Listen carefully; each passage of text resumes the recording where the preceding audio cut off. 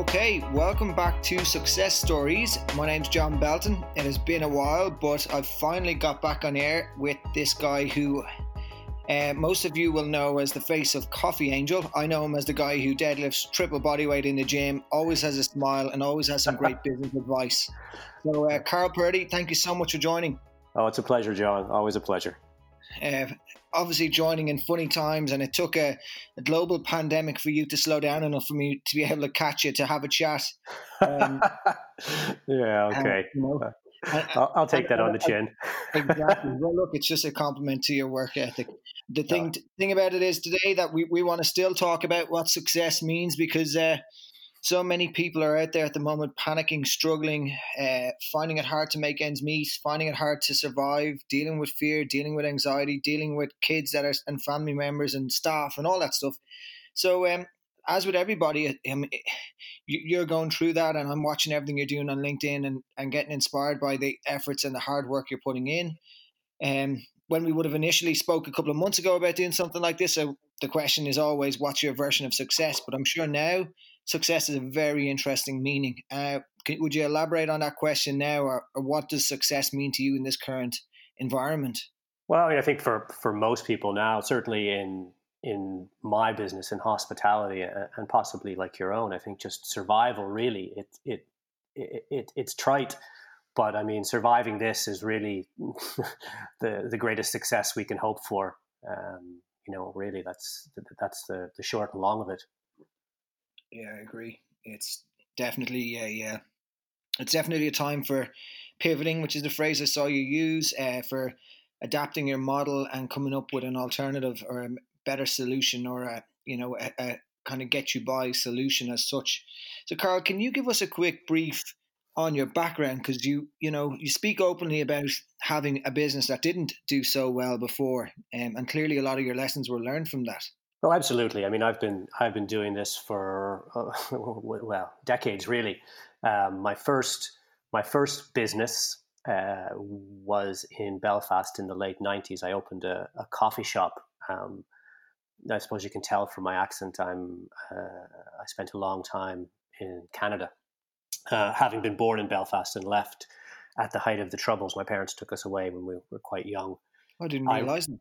Yeah. So I was just old enough at the time that I left Ireland that I realized I was leaving something behind. So when I decided to return to Belfast in 1994, my friends and family, none of them were surprised, because I've been talking about it my entire life. So I studied photojournalism as a student, and came back to Belfast to cover the first IRA ceasefire, just as a freelancer. Hold on for a second. This is a whole new story. I thought you just ran coffee shops and fish shops. I didn't know that you were at that level of. We're gonna have to take that little chapter for a second and elaborate a bit more. Sure. So, what age were you when you left Belfast? Tell me again. I was six.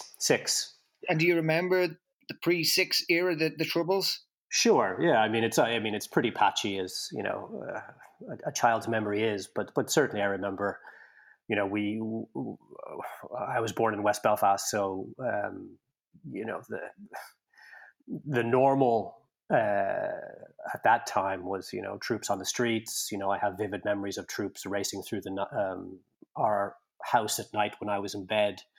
But at the same time, for a child, that's normal. We still played in the streets. We still went to school. The Christian Brothers still rapped our knuckles if we weren't doing what we were supposed to be doing. But yeah, I was old enough to have a sense that, a sense of awareness.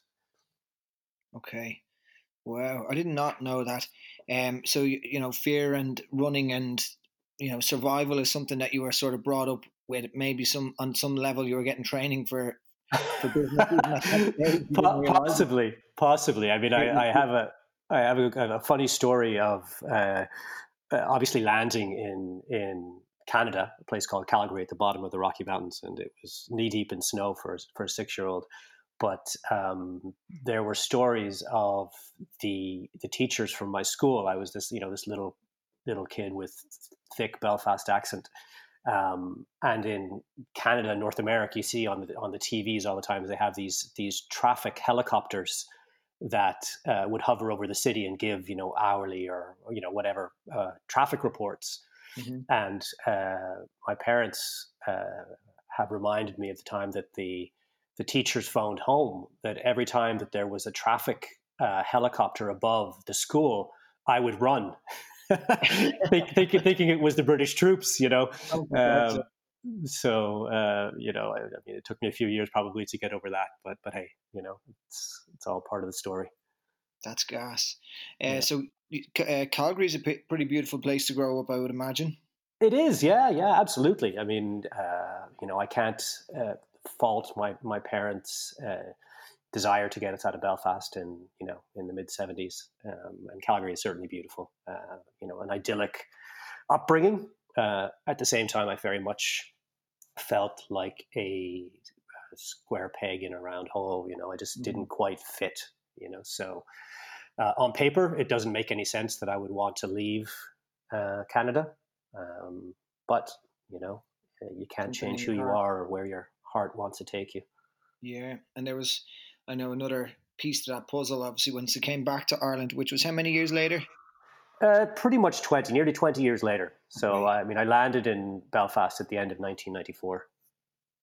Okay, well, okay, So, and started into your own business, a fish shop. a fish shop. Sorry, your first shop. I thought you said a fish shop earlier, and I was like, that's a whole new piece to Carl. No. But before my first shop. So, I mean, well, how that all happened was, I was taking photographs, doing freelance work in Belfast. And one 12th of July, I think it was probably 1995, I was on the Ormeau Bridge, taking photographs of the Orange parades. And some loyalist paramilitaries grabbed me and took me down an alley. It sounds much more dramatic than it was, but they basically scared the bejesus out of me. And I think it was my Canadian accent that really got me out of it. Just kind of wrong place at the wrong time. So after that, I kind of put my cameras down and had to really think my life choices and my career choice. So I kind of thought, Jesus, my life is worth more than whatever I was getting paid at the time. So I ended up going and just going back to working in bars and restaurants in Belfast in the mid-90s, just as a way to pay my rent, and which is what I'd done all the way through college, high school, college. Everybody works part-time jobs. And as a young man, I was out socializing, and I'd asked a beautiful girl out for coffee. And this was 1995, and she looked at me. She was from West Belfast as well. And she looked at me like I was not straight. There was something wrong with me. That just was completely unheard of. Coffee didn't exist, and whereas I'd grown up with that social aspect of being a kid. Yeah, that it kind of set a light bulb off. So I found this tiny little location close to the university in Belfast, and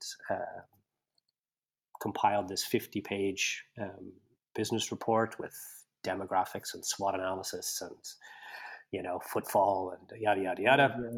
And I had no money, so I borrowed £10,000 from a friend of mine who was in Canada, who'd done very well for himself in real estate. I put this £10,000 into my account, and I went to the bank manager at the time.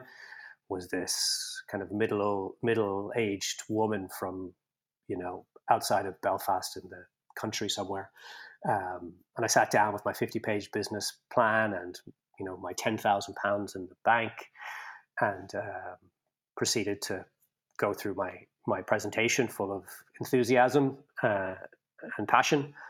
And she kind of looked at me at the end of it, and she says, "You want to open a coffee shop in Belfast?" I said, yeah, great idea, and I've got this money, and all I need is another 10,000, and I'll be good to go. So she said, "Listen, I have to think about this. Come back and see me tomorrow." So I went back the next day, and she sat me down, and she looked at me, and she says, "This is Belfast. We drink tea here. This is as a concept. I have absolutely no faith in this coffee shop idea, but I have Right. faith in you. So she said, I'll give you your £10,000. So Wow. I ran out the door and transferred the £10,000 back to my friend immediately, and I had a little £10,000 pot to make my first coffee shop, which I kind of built myself, and Hmm. uh, didn't really know what I was doing, and really through, I think, a bit of good luck, a bit of timing, serendipity, it was a runaway success. It Oh, wow. was packed from, we'd opened from 8 a.m. to midnight, 7 days a week. And there was queues out the door to get in at night. And, it was just, I think it was a whole lot of luck. I worked hard, I won't deny that. But, And I think, was that a Coffee Angel? No, that was no, a. it was a little shop called the Ground Floor. I mean, it was Can I say that again? Called the ground floor. the Grand Floor. Okay, Yep. super. So it's unbeknownst to me, I had opened Ireland's first coffee shop or specialty coffee shop So at the that's time. how you effectively became the leading Yeah. power in coffee in Ireland. I don't know about that, but Well, everyone who talked in the coffee industry recognizes you as the dawn of the coffee industry in Ireland and the yeah, coffee yeah. rush. God, so that was great foresight then.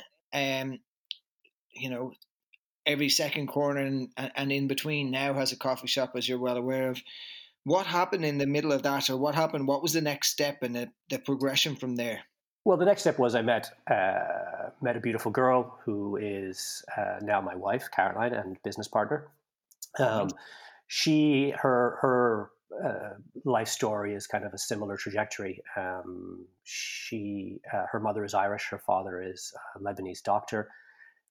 She was born in Beirut, and when the Israelis were bombing Lebanon in the 80s, herself and her brother and sister were sent back to Ireland to live with her Wow. granny in Sligo. So I met her in Belfast, and a couple of years into the ground floor and living in Belfast, and we had a great life, and business was really successful. July was still a struggle. It's still a struggle to this day in the north, but in the late '90s, it was still quite contentious and Sure. really stressful. So for her, that was whilst I'd spent 20 years isolated safely in Canada, insulated from the kind of horrors. Yeah. Uh, her She. experience was slightly different. Okay. So she'd asked if she wasn't really sure she wanted to stay in Belfast, and I happened to be out with a friend of mine. He was an ex-manager of the coffee shop, working for someone else who was looking to build a coffee shop chain. And I just happened to mention to him that I was considering selling up, possibly moving somewhere. So I got a phone call the next morning from his boss offering me, at the time, which was a stupid amount of money for my little coffee shop. And I spoke to Caroline. I said, I've had this offer, and what do you think? Um, and she says, great, great. And let's do it. She goes, let's move to London. I said, no way. I'm from West Belfast. I'm not going to London. Um, I said, how about Cork? She's like, forget it. I'm in marketing, international marketing, and there's no work in Cork. So we settled on Dublin. Okay. So that's kind of how I ended up in Dublin.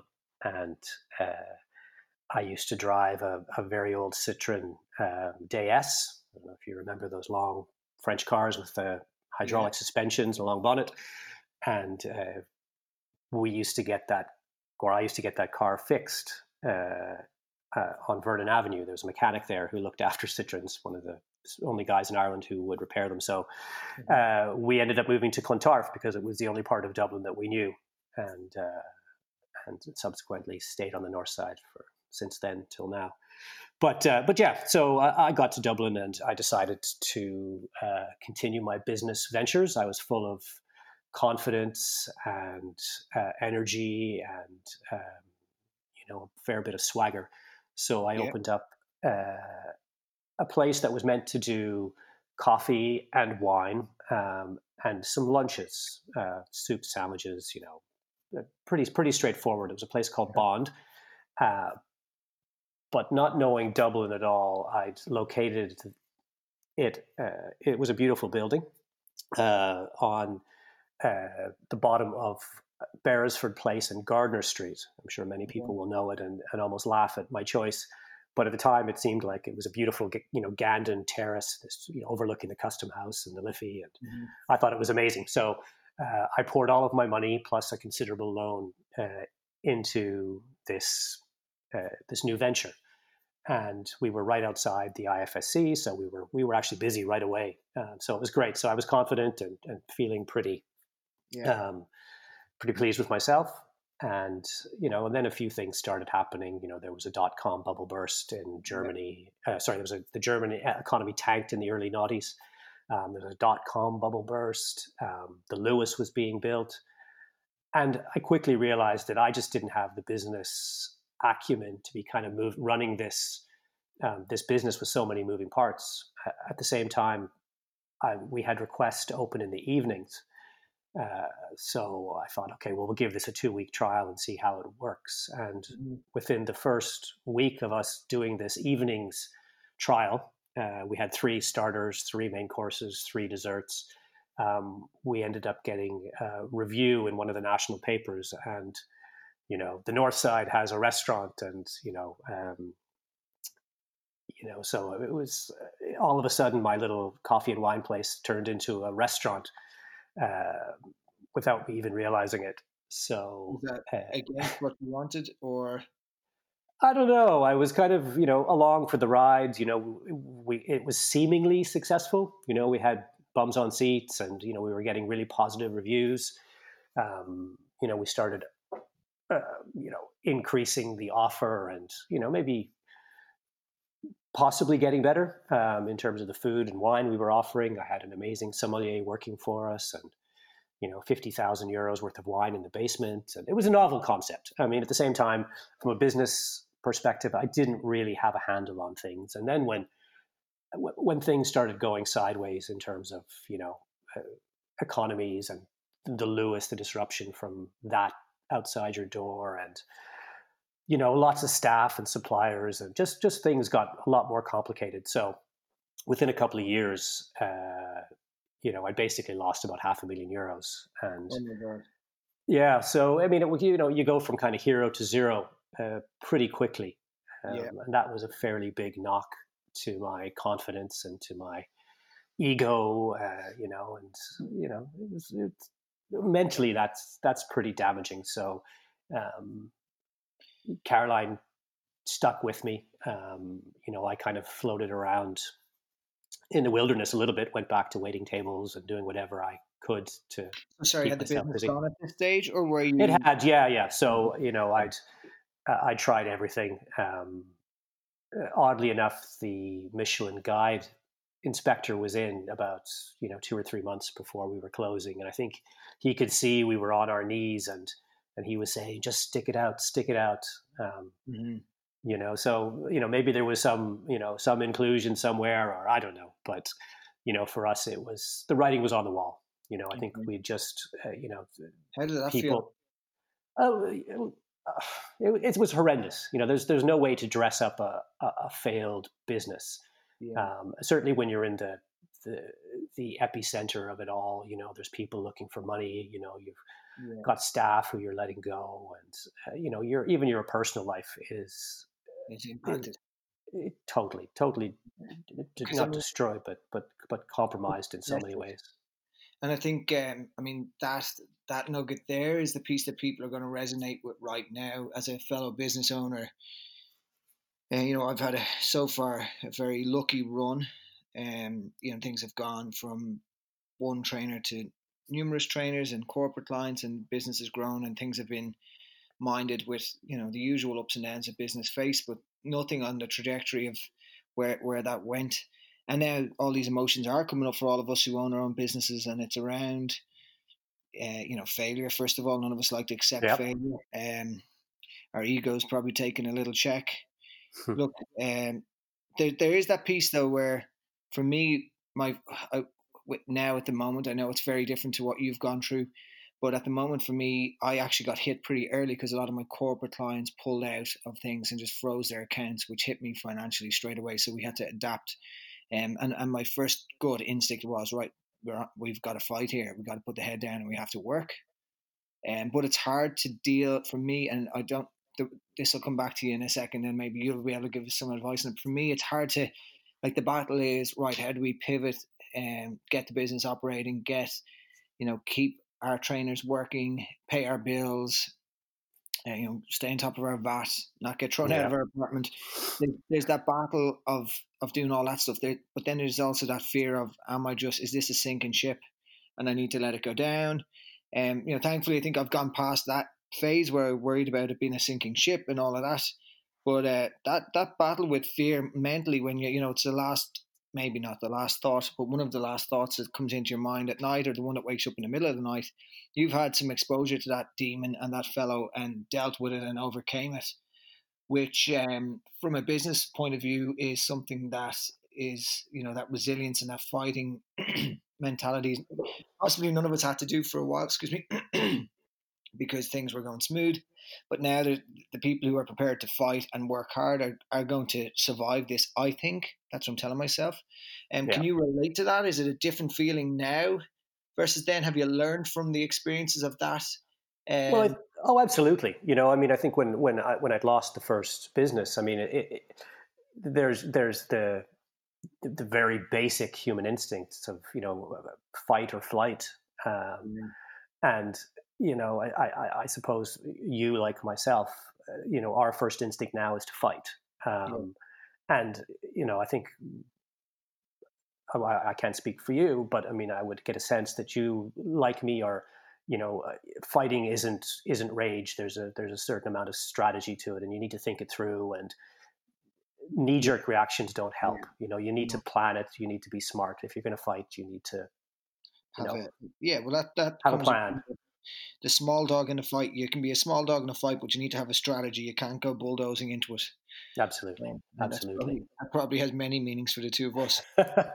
Absolutely. And the fear that doesn't go. I was, this has all happened so quickly, and it's all so new and so fresh, and there's no telling whether the changes I've made will be enough for us to see the future. I'm pretty confident they will, but certainly I was thinking about when we had to shut the doors of all the shops and lay off all the staff, and uh, you know deal with basically 100% loss of revenue, Mhm.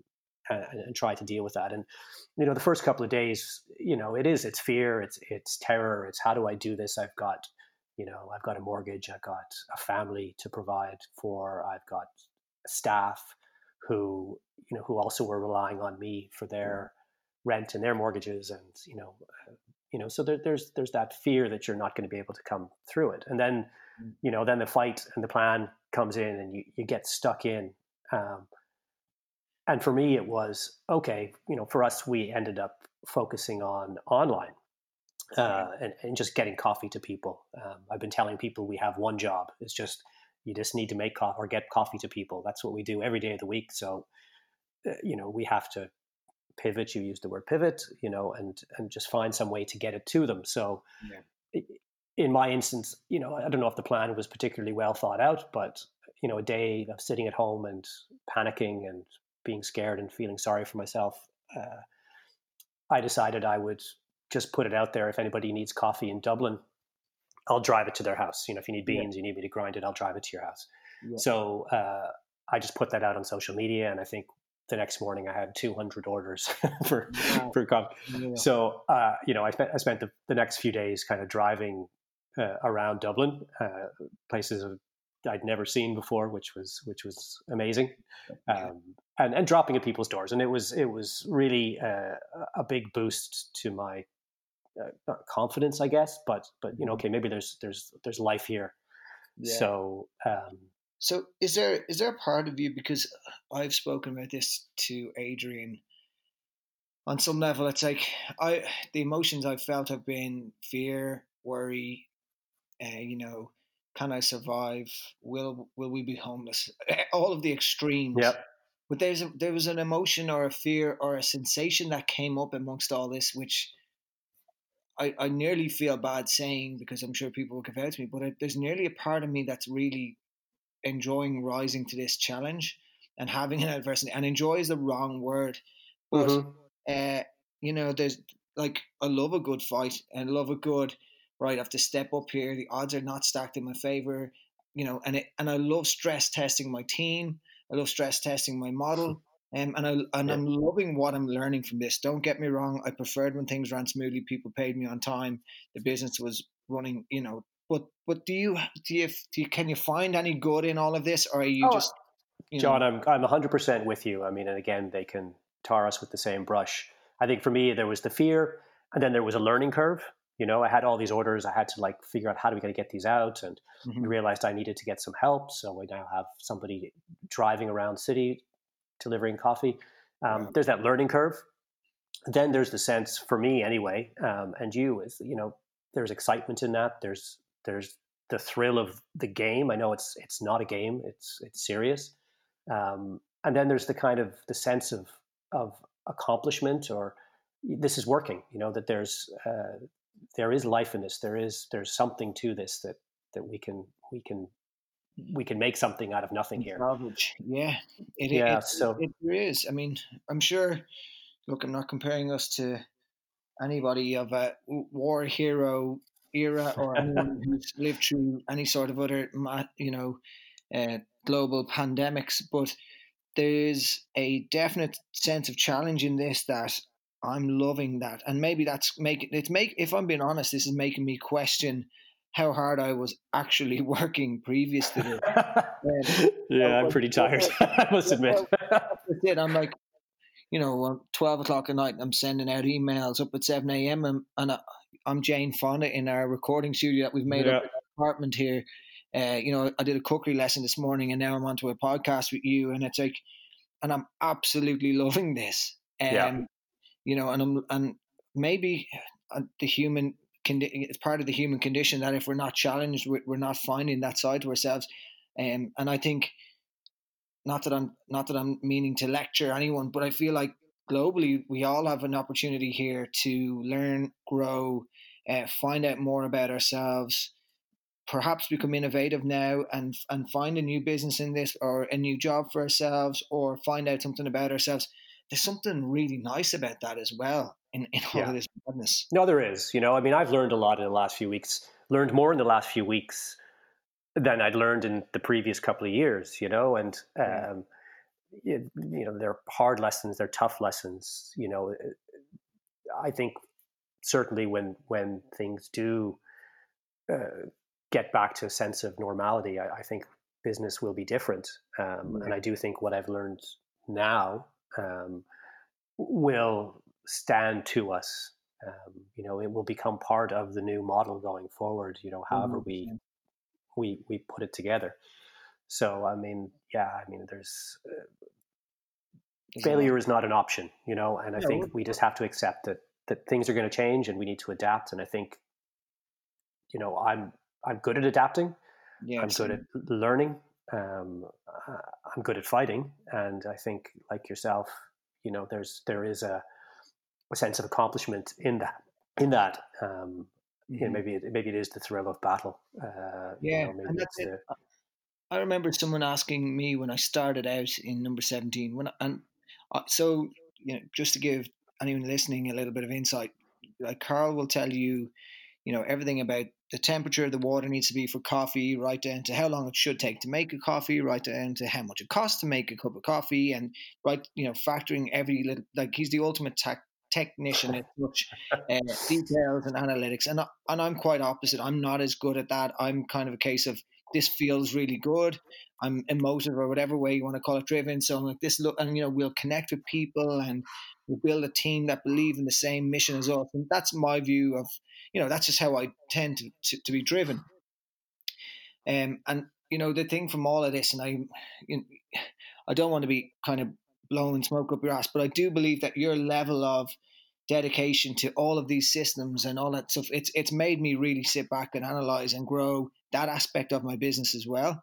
To sit down and go, okay, how can I analyze this? Where can I look at costs? Where can I look at, like, if I think the businesses that survive through this are going to, like you said, they're going to have a different.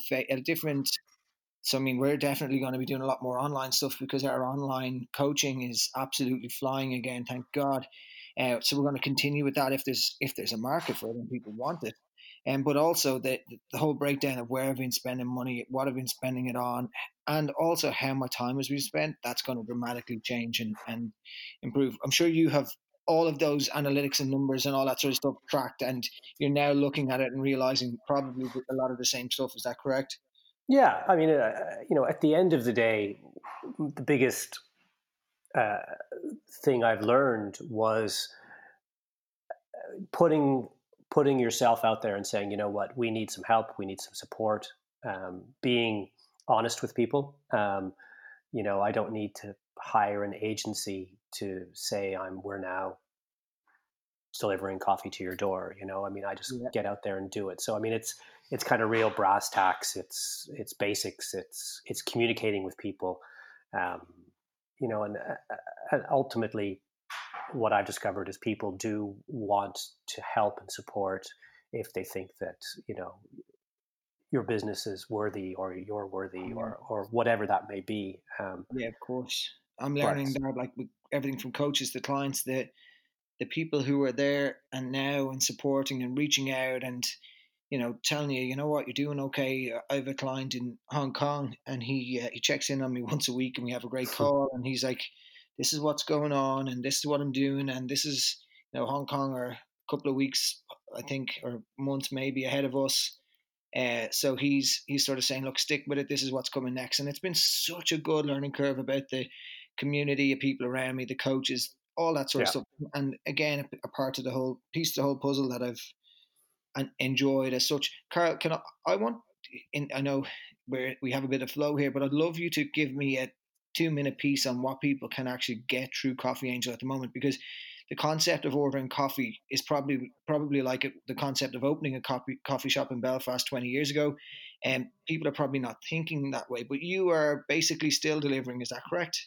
yeah, we are. I mean, we're not delivering flat whites or lattes to people. If I think a lot of people, the extent of their making coffee at home, you know, was maybe on a Saturday, maybe on a Sunday, and then it was back to the normal of Monday to Friday, coming into shops like Coffeeangel and ordering, and that's now over. So we find that people are now at home. Uh, they're kind of working to a new routine, um, and we need to get them coffee, whether they have a grinder at home or whether they need it ground. Do they have a cafetiere or an AeroPress or some kind of manual brewer? And I think for us, it's just about making sure that there's tasty coffee, that their lives are not overly complicated.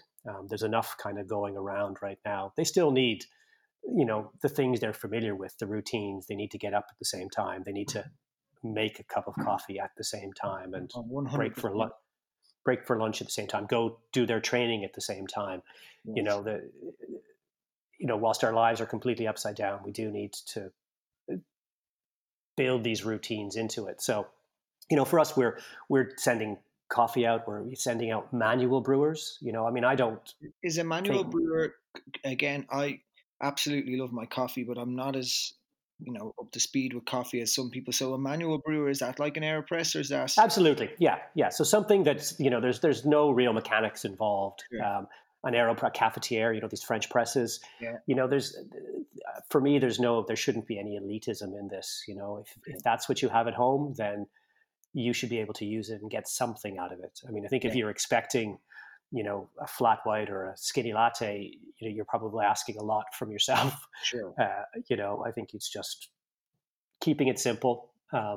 People have got a lot going on with their lives. They're now adapting to working from home. They've got distractions. They've got, Zoom meetings and you name it. For us, it's just about simplifying that little piece of their life.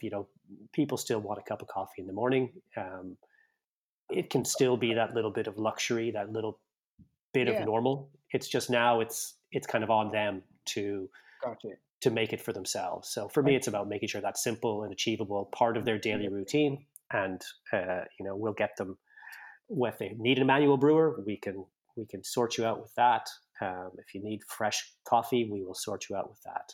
Can you talk a Advice. little bit about because fresh coffee? I mean, I ordered in bulk. I ordered like 5 or 6 bags of coffee a number of Hmm. years ago, and I was delighted with this coffee. And I did notice over time that it started to have a moldy taste. To an extent that I started scrubbing the cup I was drinking it out of usual cup, and I'm like, that cup's gone. And it finally copped on that the coffee just didn't last.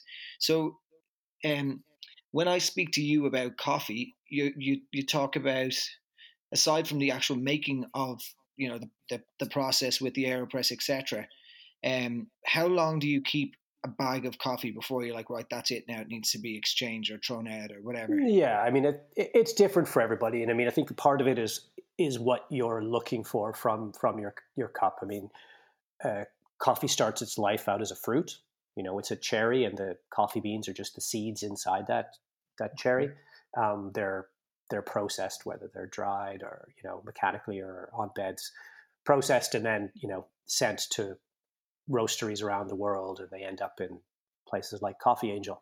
Okay. Um, for us in our shops, we go through a lot of coffee on a daily basis, and fresh is always better. But I mean, if you're at home, we tend to say if you can use your coffee within 4 weeks from it being roasted, that's ideal. Okay. 5 weeks, 6 weeks, 7 weeks, there's nothing wrong with it. It's kind of like opening a bottle of wine and not finishing it and just leaving it uncorked on the counter for a week. It's not going to kill you. It's going to fade. Its flavors are going to kind of become muted, and Yeah. um, That happens so with coffee. So can you yeah. preserve the coffee in the fridge? Is that just a room? Is that not true? Well, I mean, there's still a lot of arguments about that, but I think for most people, a simple rule of thumb is just oxygen exposure to air is really uh, what compromises the freshness of it. So keeping it, sealed, in a press, so that it's just not no light or no oxygen is getting at it, is Okay. really the simplest solution. I mean, order what are going to drink within a certain amount of time. Yeah, some people talk about putting it in the freezer. I wouldn't really be a big fan of that. Yeah. But just keep it sealed. I mean, nothing is nicer than opening a bag of coffee for the first time, and the smell that kind of comes That's out of it oh, is it's amazing. unreal. Yeah, Yeah. Yeah. 4 weeks later of opening that same bag, that smell will be gone because all of the aromatics have kind of disappeared. So really, open, use what you need, seal it back up again, keep the aromas and the freshness in the bag as long as you can. And do you do like a recurring delivery thing? Sorry, it sounds like I'm pitching to you. It's more, I know there's some brands doing that you can have like a monthly or fortnightly A delivery. subscription, yeah. Yeah, subscription. You We do. haven't. I mean, this might be something we look at. We didn't foresee a demand, but we're certainly looking at everything is on the table now. Like right now, I think people are. I've never sold so many kilos of coffee to people, Right. and I think maybe people are maybe not panic buying, but they don't have a sense of how long that will last them. A Okay. kilo is a lot of coffee to have at home, but if there's two or three of you in the house drinking coffee and you have 2 or 3 cups a day, um, it wouldn't be long disappearing. So I think Okay. people just need to figure out the new normal for them in terms of what their consumption is. Yeah. And obviously not to overconsume. And if they're going to have it Absolutely. before a workout, that's great, but don't have it after your workout. That's not Yeah, the right time to drink coffee because you want to wind your body down, not hype your body up. absolutely. So, and everyone, you can find all this out on your website anyway, coffeeangel.ie or .com. Both, but .com is usually what works best.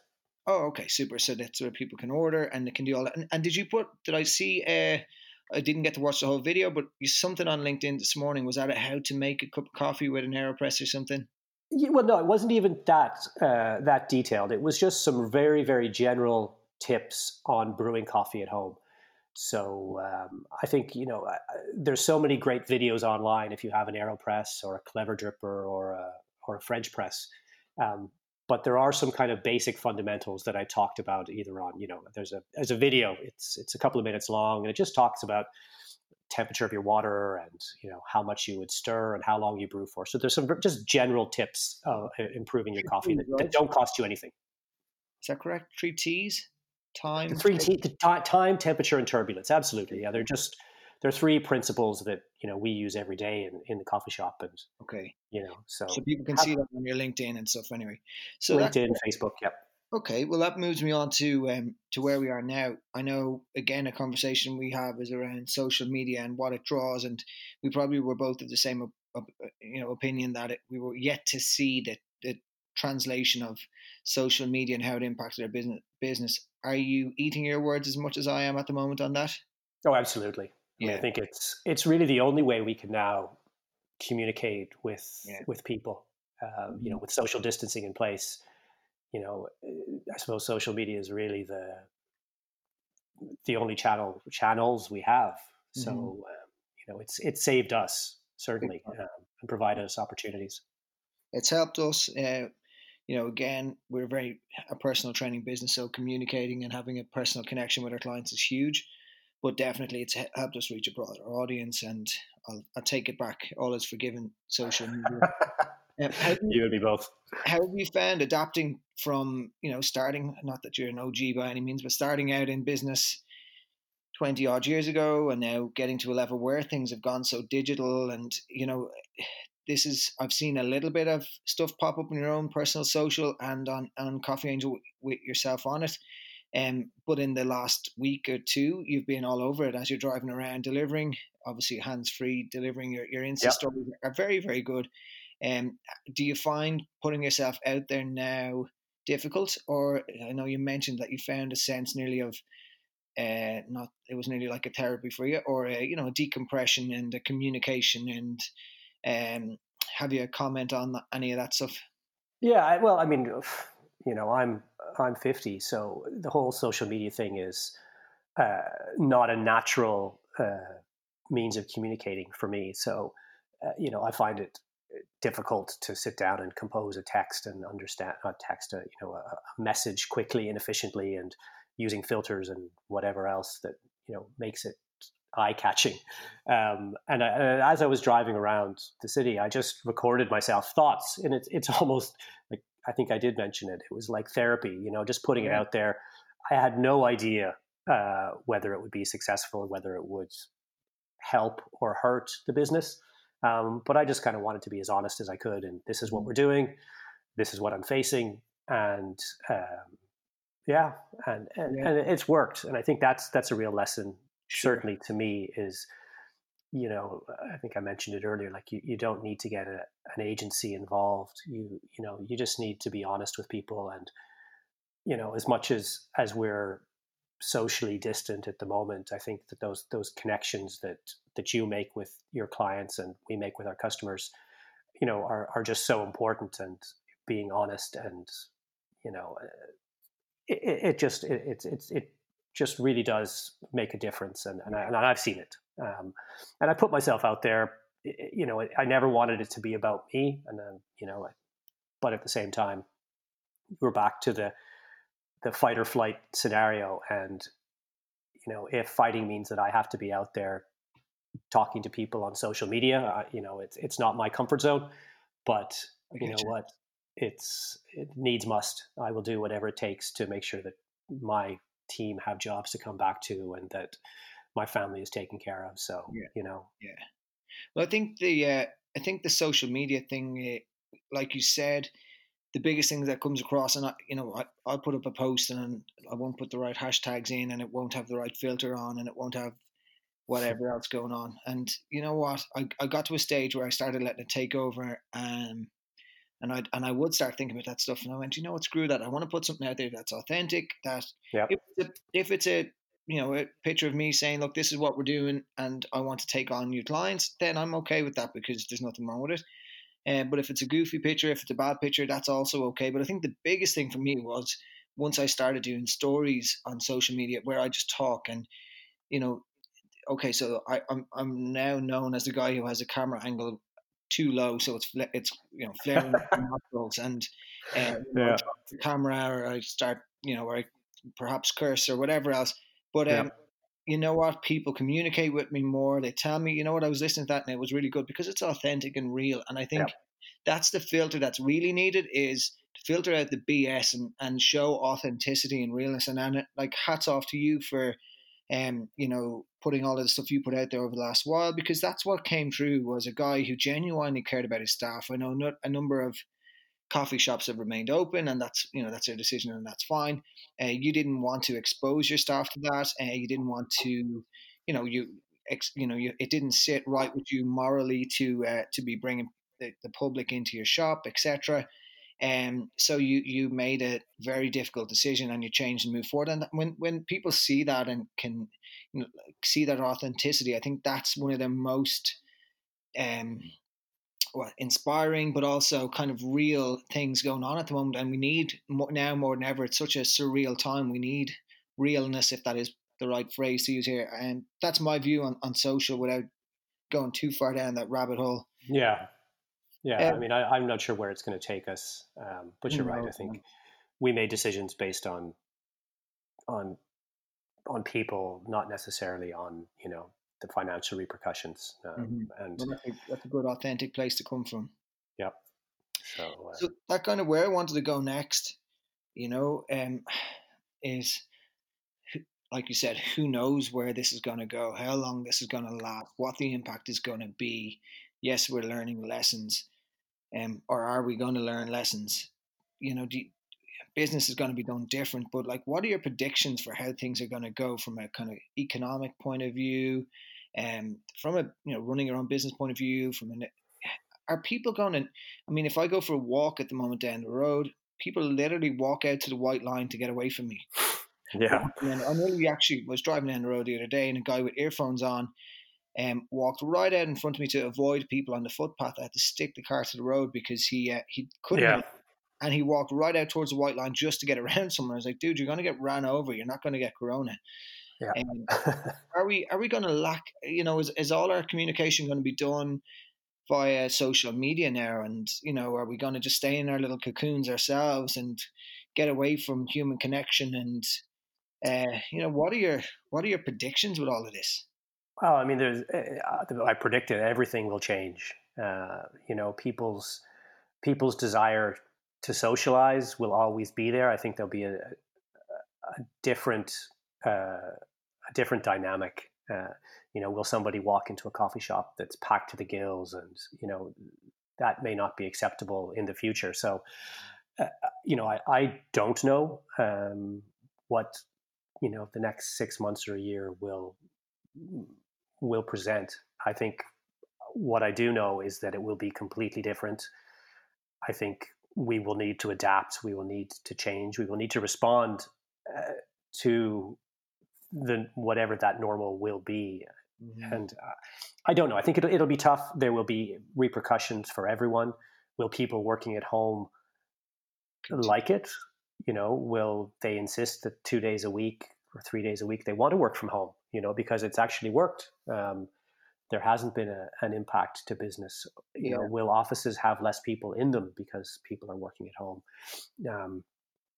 I honestly don't know what is going to be in front of us. I think it's terrifying. yeah. At the same time, I have so little control over that I can, Control. much probably like yourself, I can respond to changes. I will make uh, educated choices, maybe some not so educated gut instinct. Yeah, I will adapt. I won't, flight is not my first instinct. I will continue to fight. My job is about making people happy. I think however we do that, I don't know. I think we will yeah. just have to keep moving forward with that in mind. That Well, I think at the moment you're ticking all those boxes, and staying true to yourself. It comes across. So I hope it's working out financially the way it needs to, and that you've mentioned as well how understanding landlords and things like that have been. Which to yeah, be fair, I'm experiencing the same. I mean, how long can a landlord be understanding? I suppose is part of the question, but for now they are. So we just go with it. we do. And we have to be appreciative of the sacrifices that everybody is having to make. Yeah. And like I say, I'm grateful to so many people, and you know, all we can do is do our best to repay them in kind when we can. Um, Mhm. I don't think there's any winners coming out of this. No, the So survivors. That's yeah, winning. Karl, absolutely. if we were to either go back 8 months or hopefully go forward 18 months, if you were to list three traits that you feel are important to be successful from a business point of view, could I know I've thrown this at you, and uh, Yeah. what Well, would you put it down to? I think you need three things. Well, I think you need to be adaptive. Yeah, You need to be absolutely unequivocally tenacious. Um, and I think you also need to be honest, yeah. you know, um, Honest with just yourself. honest with yourself, honest with your family, honest with, if you employ people, honest with them. If you have suppliers, landlords, creditors, you need to be honest with them. And like we just talked about, everyone is in this together, and it's going to be tough for everybody. So we all just need to keep talking. We need to keep fighting. Um, we just need to keep moving forward. Keep working together. Stay Um, positive. yeah. And then the last little piece I wanted to talk to you about, because I know you've lots of deliveries and everything else you need to keep working on, but this is something that is important for me. Working with your significant other, for anyone, Hmm. for myself and yourself, my soon to be beautiful wife, and your beautiful family, Caroline. What's Absolutely. your daughter's name, Carl? Melia. Amelia. Melia. So you guys are very much a team. I know you have Amelia and Caroline packing bags, organizing stuff. Sorry, that maybe sounds like child labor, but helping. No, no, no. The first week it was more for sanity, but I think now with the lockdown basically in place, it's really just me now. But yeah, they were a great support the first week. Hmm. Any tips on surviving? Not Yeah. surviving's wrong. On thriving when you're in lots of people have said to both of us, and Adrian sitting here smiling at me on the couch, um, about working together and it's difficult. And when you said about your traits there about being tenacious and being honest and all of those and innovative effectively, like I think that's kind of that translates over to your relationship when you're working together as well. I don't know if you agree or disagree. You guys have a bit more experience there than we have. Yeah, well, I mean, Caroline didn't always work with Coffee Angel and myself, um, but we learned very quickly that it was very easy to step on each other's toes, and dividing up responsibilities and accepting that this is their thing and they will handle that. Uh, and at the same time offering support, advice, criticism if needed.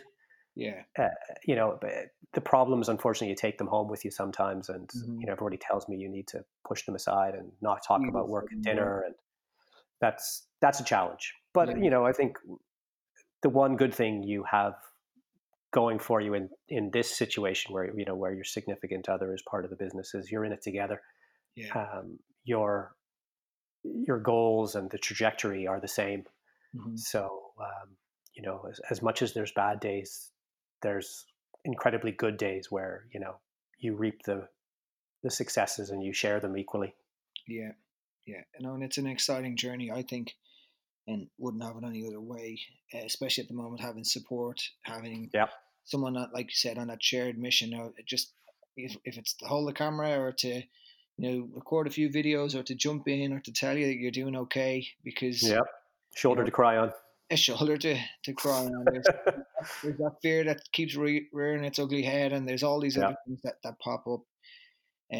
But it's definitely going to be all worth it now once we get through this next few weeks or months or whatever lies ahead, and come out the other side. So look at Carl, I'm not going to keep you any longer. I really, really appreciate your time here on a Saturday, eating into your lunch break, no doubt. Um, we may get a chance again to talk. Hopefully, there won't be a global pandemic, and we can talk about some other things coffee related. But people can find you on coffeeangel.com, Coffee Angel on Instagram, Karl Purdy coffee. on LinkedIn. Yeah, Coffee Angel on all social platforms at the moment: Instagram, Facebook, Twitter, LinkedIn as well. You can find me at the same time on LinkedIn, Karl Purdy. But yeah, I mean, I think we'll all come through this. We'll be battered, we'll be bruised, but people, yeah. But I mean, people like you, people like me, we fight for what's important, I think, and we try to put people at the center of that. And I'm optimistic. I'm positive, and there's no other choice. Exactly. There's no exit strategy. It's survival. Someone asked me what my exit strategy is. It's like, no, there's none. We're going to do this. It's going to be successful. Okay. Well, listen, Karl, thank you so much for your time. And Pleasure. and hopefully be seeing you in smashing. What was your last deadlift? Was it 160 or 180? No, 190 something. Oh, jeez. Yeah.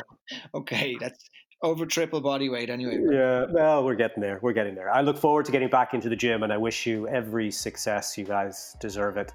Listen, thanks, Karl. Get through it. Stay healthy and stay well, and hopefully people will keep supporting you and keep supporting us, and we'll all see the other side of this. Absolutely. Stay safe. For your time. Stay safe, Karl. Take care. See you guys. Bye-bye. Bye-bye.